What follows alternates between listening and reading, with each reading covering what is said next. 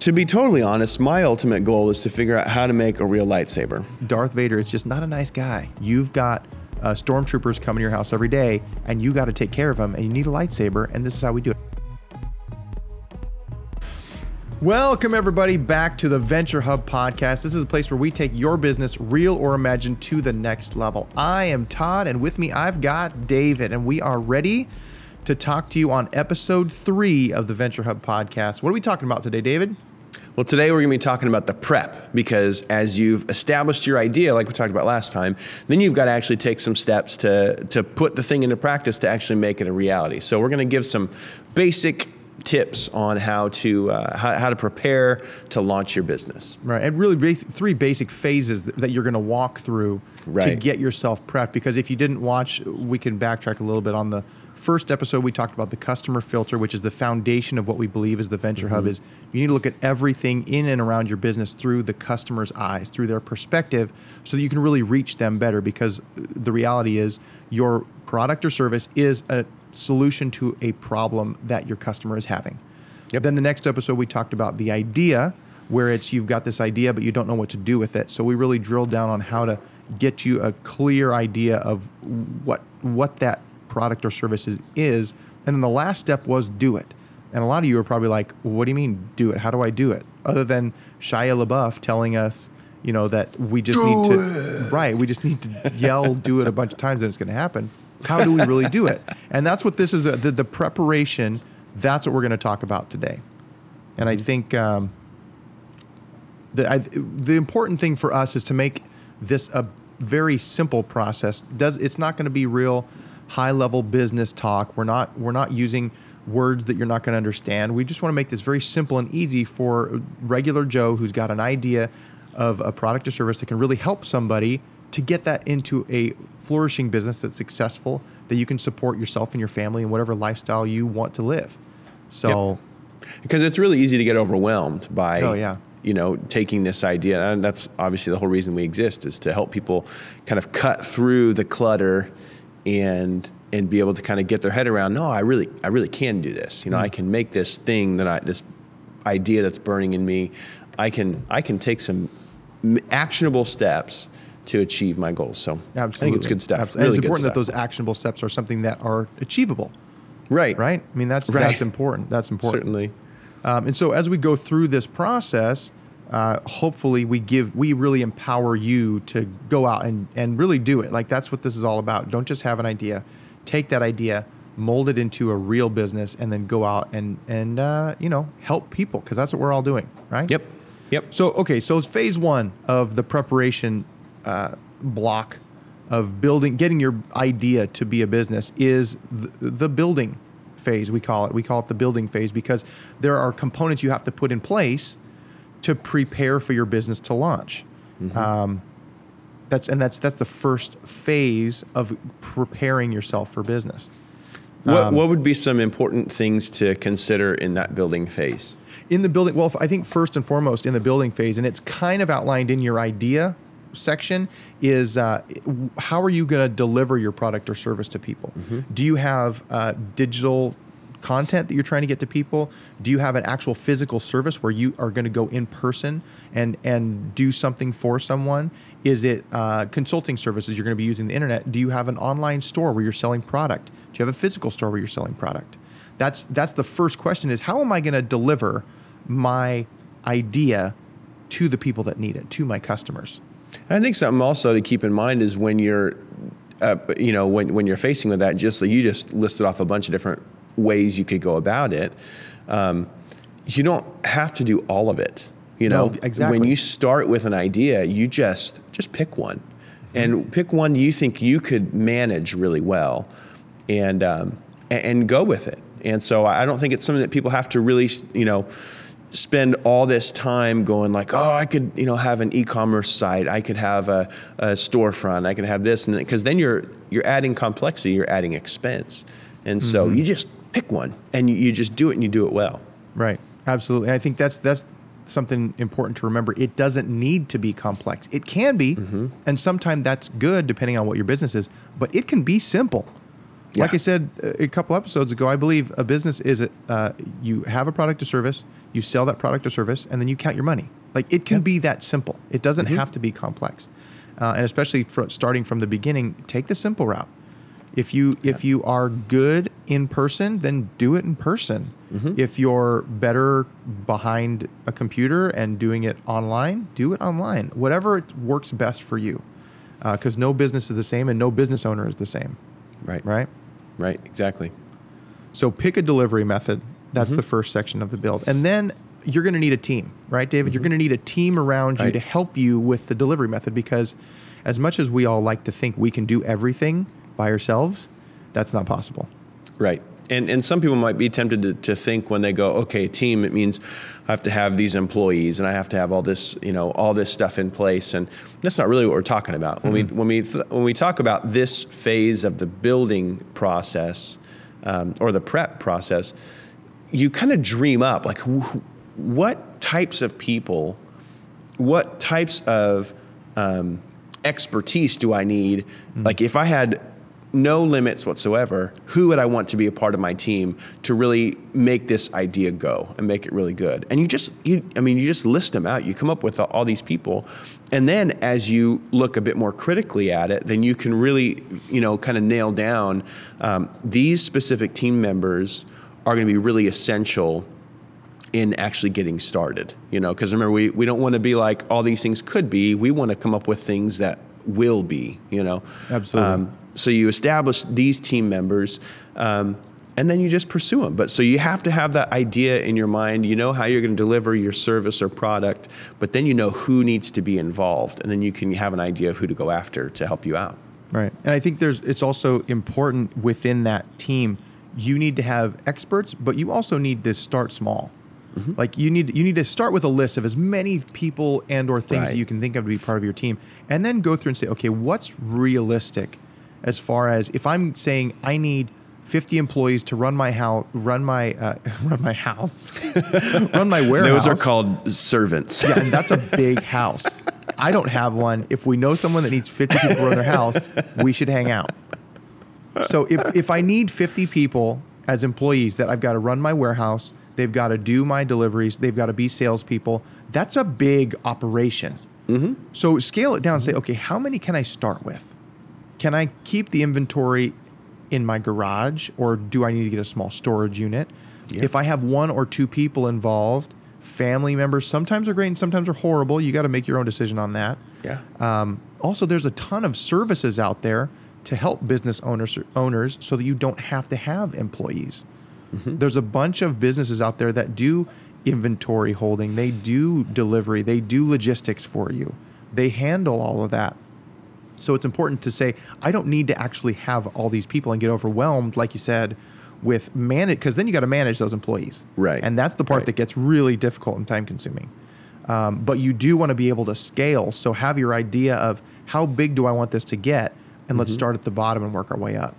Yeah, for sure. And then so that kind of takes us into the third step of the structure phase, and that is it's a little bit more basic, but it's going to be driven by the first two, and that's, do we need to form an entity?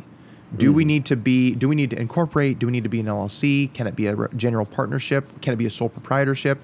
Those are all words that they're types of entities, and that's, as with my CPA background, I have expertise in knowing which one works. You're talking real fancy words there, Todd. I know, sorry. I didn't mean to, but that's what they're called. 501 F3982 Blackhawk. Yeah. So then at that point, then you decide, what do you need to do an entity? A lot of people that I talk to, they say, I've got an idea, so I formed an LLC. I'm like, no, what? Back up. Like, you don't need to start with forming an entity. That's like putting the cart in front of the horse. Which way's backwards? Cart in front of the horse. Yeah. That's Confucius. But so said what that, right? would be, just real quick, what would be some of the downsides of forming an LLC before you have, before it's really appropriate to? Well, first and foremost, it's cost. I mean, you had to, unless you like go ballpark, to, what's that cost? Well, if you go to LegalZoom and do it yourself and let them handle, now again, we're talking with people that most likely don't understand business entities, and you go in, and if you click all the buttons, you can spend as much as $800 or $900 to incorporate to create an LLC. Then you've got the whatever state you're in. There's franchise fees along with that happen every year, whether you make money or not. And then you also pay tax in that state based on the income that you make. So, I mean, we're talking this is a big decision that you don't just go, hey, I made an LLC. Yeah. You need to talk you need to get counsel from an attorney and some sort of CPA expert person that would guide you in the right direction. Yeah. And I think that's a lot of people hear, oh, LLC, or they say, hey, you should be an LLC. That's just kind of a buzzword that people use. Mm-hmm. So I think that needs to get driven from how you build your business structure, then designates what kind of entity, or if you even need to be an entity. I kind of feel like this build phase is similar to like when Blake, my son, and I, we build Legos together. He gets like these boxes of whatever kind of TIE fighter or Star Wars character he wants to make. And so we we open the thing up and put all the Legos on the table. And so we see all the pieces that we're working with. And then we work through the instructions and put it all together. And so the build phase is it's like laying it all out there. What team members do I want to have? How do I want to deliver it? What are all my options? Should I incorporate? What options do I have there? And then you go, okay, now I know the pieces I need to make to go disarm the Death Star or whatever. Disarm the absolute, because that is what every business is about, is disarming the Death Star. That's the ultimate goal. At least that's what I found. We don't want the Death Star to be in power because Darth Vader is just not a nice guy. To be totally honest, my ultimate goal is to figure out how to make a real lightsaber. Totally true. And as soon as you figure that out, we are going to sell it in person, because that's not a good online sale. Yeah. That's like a hand-to-hand deal. All right. So then that takes us. But if we built a lightsaber and we want to get it to the people, we need to communicate to the people that, hey, I've got a great product or service that fixes your problem. You've got stormtroopers coming to your house every day, and you got to take care of them, and you need a lightsaber, and this is how we do it. How do we communicate that? What's the next step after we've built everything and we've got it all laid out? How do we communicate it? Yeah, so the next phase of the prep process is to communicate, and if you are maintaining this process like we're recommending, you begin with that idea, and there are some things that you established in that idea that are going to help you in the communicating phase. If you've established, why does this idea matter? We talked about that. When you figure out how does this really help people, what does this do in the world? Then you take that and you allow that to drive these questions you ask in the communicate phase. And so one of the first things that we like to recommend is that you say, who is my target audience? Who is going to use my product or service? And a lot of times that's just, that can be a basic demographic. That can be a 18 to 24-year-old males or 30 to 40-year-old females or, whatever, living in certain regions. There are certain demographics that you can establish pretty easily. And what's a good way, a simple way for people to quickly say, what is that demographic? Like maybe they're sitting here with this idea like, I think it would work for 18 to 25-year-olds, but they don't know, that's just their feeling. How would you suggest they go out and find that out? I think a really good start is to see if there's anybody who already produces something similar to what you produce. See if there's a business that already is would be competition to you, or would be just a similar type of thing. And then you look at how are they communicating. And then you do some searches of, what are 18 to 24-year-olds looking for? If you suspect this is my demographic, then you start kind of researching that demographic itself. And you go, what are some of the main characteristics? Because there's so much marketing research out there that's available for free, Oh, yeah. So you can just kind of establish what are some of the things that they're after. And the next important part of that, after you've identified who your audience is to understand where are they, because it does you no good to send out, like I work at a college, and so we have 18 to 24-year-olds mostly. We have some non-traditional students, but for the most part, it's that demographic, and they don't check their emails. And so if we were to have a really intense email campaign with these students, that would not be a very wise use of resources. You got to figure out where they are, and you got to go there. Your messaging has to be appropriate in their language, and that's how the demographic helps you. But then you've also got to figure out, okay, what social media are they on? Is email an effective way of communicating? Do they prefer handwritten kind of crafty type things? Are they already on like Etsy pages and things like that, or other types of social media that you can really kind of link into? Or are there other people who are really communicating well to this demographic? And then how can I piggyback on their success? Whether getting them to retweet your stuff or getting them to really interact with you, then you grab a piece of their audience as well. I think that's two things that you said there is really important. One, you said, look at other people that are doing something similar to what you're doing. And we talked about this in episode 1, that there's always competition. There's always somebody that's going to be either can do it faster or cheaper or better than you. So that's why we want to focus on the customer filter, because we really want to fulfill those needs. In this scenario, some people might feel like, well, I don't want to steal their idea. I don't want to do copyright infringement and have an issue on a legal side. That's not what we're talking about. We're not talking about ripping somebody off and moving your operation to China and just basically building whatever they're building. We're saying there's a lot of people that are competition to you. Look at what they do well. Look at what they don't do well. Look at what people are praising them for. Look at what people are complaining about. And that really can give you a guide on what can I do different, because the reality is there's a ton of people out there, and no one person can service all of them with their product or whatever their service is. So it's not so much a feeling of I'm stealing their idea. It's like I'm looking for inspiration through what they do and how they do it. Yeah, you're learning from them. Totally learning from that. And I think the other thing that you said was where they hang out. I think a lot of us these days are like, well, I'm just going to go on social media. And whatever social media that I'm on, I'm assuming that everybody's there that is into the stuff that I'm into or that my business is about. And that's easy to say, well, I'm doing that. Well, are you doing that, or are you just doing it where you hang out? Right. And I think that's something that this is really about saying, really, no, seriously, find out what your demographic is and where are they and what are they doing. If you're selling cattle feed, right? You're not going to go to Twitter. Right? That's not where your audience is. And at the same time, if you're an IT company, you're not going to go walk in fields in eastern Oklahoma. You know what I mean?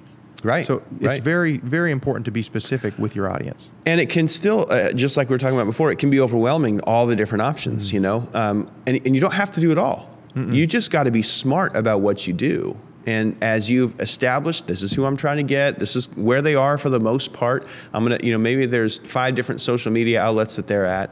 Then pick one and do it really, really well, because a well-executed small effort is far better than a wide, poorly executed effort. Absolutely. And so pick one and just do it. And so as we communicate, we find out who our audience is, we figure out the messages that they really resonate with, we find out where they are, and we establish ourselves there. And then we ask these questions of ourselves.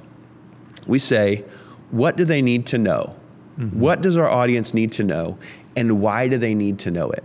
Because that's going to help us figure out what our messaging will be. And so what do they need to know? Why do they need to know it? And then you have some kind of clear call to action, because people aren't going to do things unless you ask them to. Exactly. And so you're in their space, in front of their eyes, and you've told them this is what you need to know, this is why you need to know it, and then I want you to push this button right here and buy my product or use my services or sign up for my list or whatever the case may be. There's got to be some kind of call to action that we give them.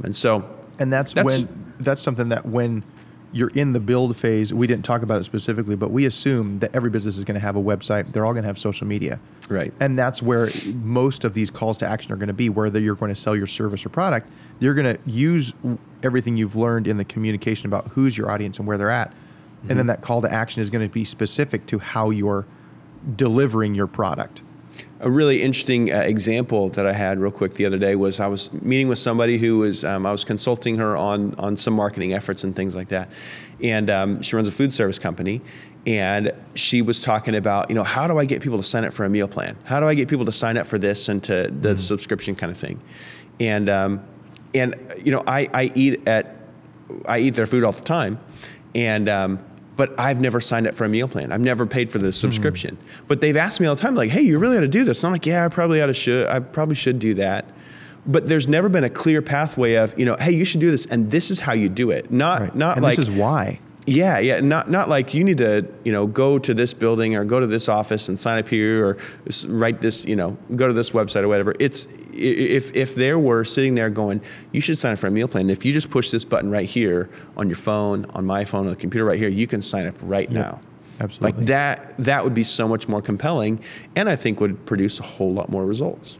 Totally agree.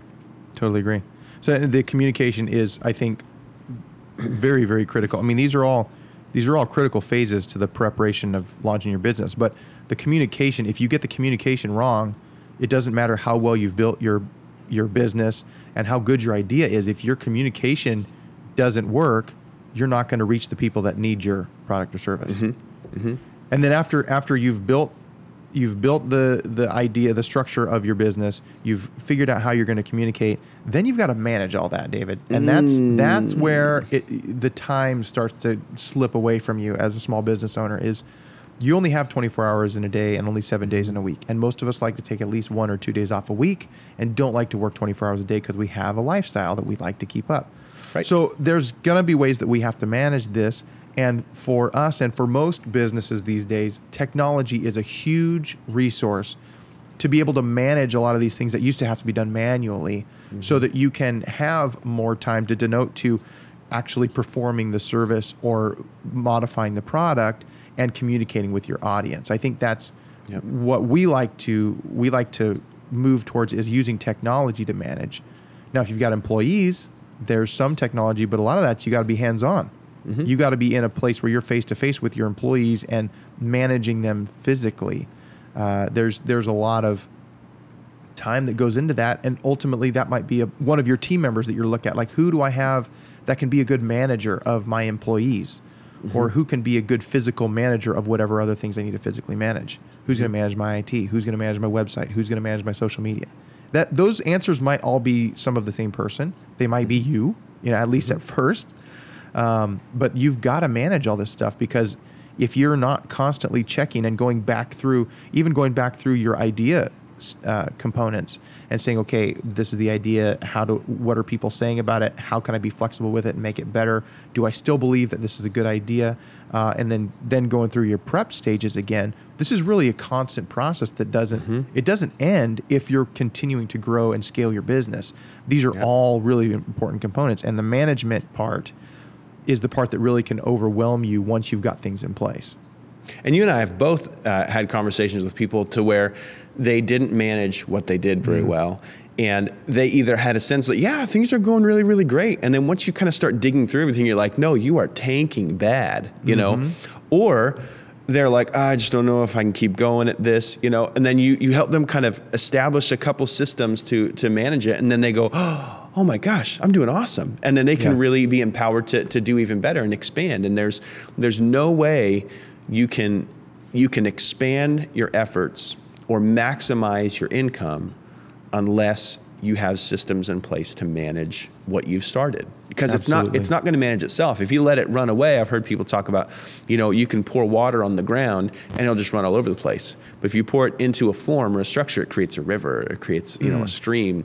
And so if those things are not in place, it's just going to run all over the place, and you're going to get tired and burn out, and the world's going to miss out on this great idea that you have that's going to really make a difference for them. And for a lot of people, the process and system preparation is not the fun part. No. That's the part that you're like, do I have to write down employee rules? Do I have to write down and have a workflow that is efficient? It's going to help me in the end, but I don't want to take the time to do that. Yeah. One, usually because it takes away from me actually doing the business that makes me money. And two, because it's not the sexy part. Right. Right. The idea part, that's like exciting and, ooh, man, I like this. This is fun. But then you get down to the nuts and bolts, what you have to do for a business to be successful.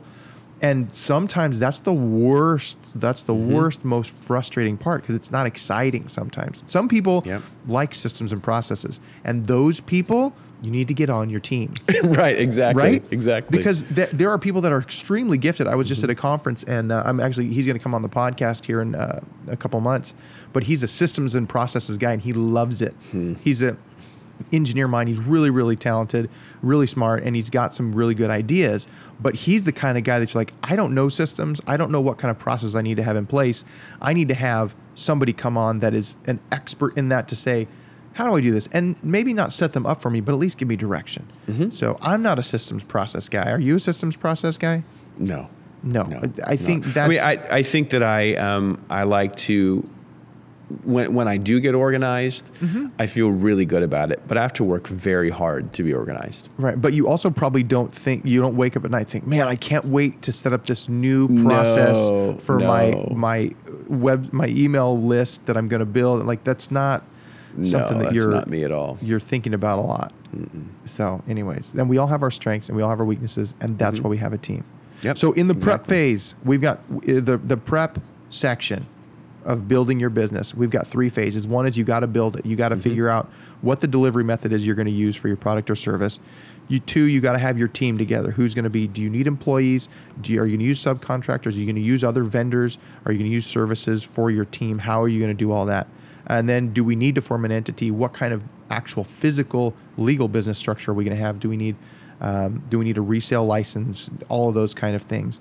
Then from there, we get into communicate, right? And then to communicate, you want to know who's your audience. You want to know where is your audience and where can you get a hold of them. And then you need to have some sort of actionable call to action that they can actually physically do to get them to the next step, which is actually to use your product or service. Right. And then after you've got your communication down, then you've got to manage it. And that is a continual process that goes all the way back up to the idea that you've got to just walk through it every once in a while to make sure everything is tuned up and ready to be its best, because ultimately that's what you're looking for, is your business to be successful and be its best, right? And in managing these processes is where you might have to be flexible with your idea, right? Exactly. You may have to adjust some things and you go, boy, this is not sustainable the way we're doing it right now. But the only way you know that is if you're managing it. Right. So absolutely. So true. Well, we jammed a lot of stuff in there, I think. Jammed it in small spaces. We're going to be doing some live webinars to walk you through some of these things. And ultimately, we're going to have this business builder framework that we've been working on out for you to help you take your business, real or imagined, literally to the next level. If it means just starting it, or if it means refining it and making it better and scaling it to go to the next level. That's what this is all about. And we're really excited to help you guys do that. So if you have any questions, email us, admin@venturehubconsulting.com. You can go to the website, venturehubconsulting.com, any of our social media stuff. I'm Todd Frazier, toddfraziercpa.com. David's all over the place. He's an original Twitter adopter, @David Frazier. He's like a big deal and stuff. Anyways, yeah. I saw the writing on the wall. You knew it. You know what? You have insight. It's amazing. I knew it. I'd actually like to give credit to Chris Smitherman, my friend from Iowa, for that one. He said, David, Twitter's going to be the thing. And I was like, it sounds like the dumbest thing in the world, 140 characters. And I got so confused because I tried to message somebody and I kept stopping at 140 characters. So I was like, This is not email. This is not working. But you still signed up. So I'm there. They had action. They communicated. Chris Smitherman communicated, and then you had a call to action, which was sign up for Twitter. Right.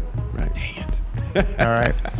Okay, buddy. Hopefully this was helpful, and it wasn't just information in a boring capacity, and we're able to make it interesting and keep your attention so that you can really have some direction as you're building your business.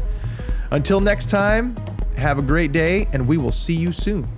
Adios, partners.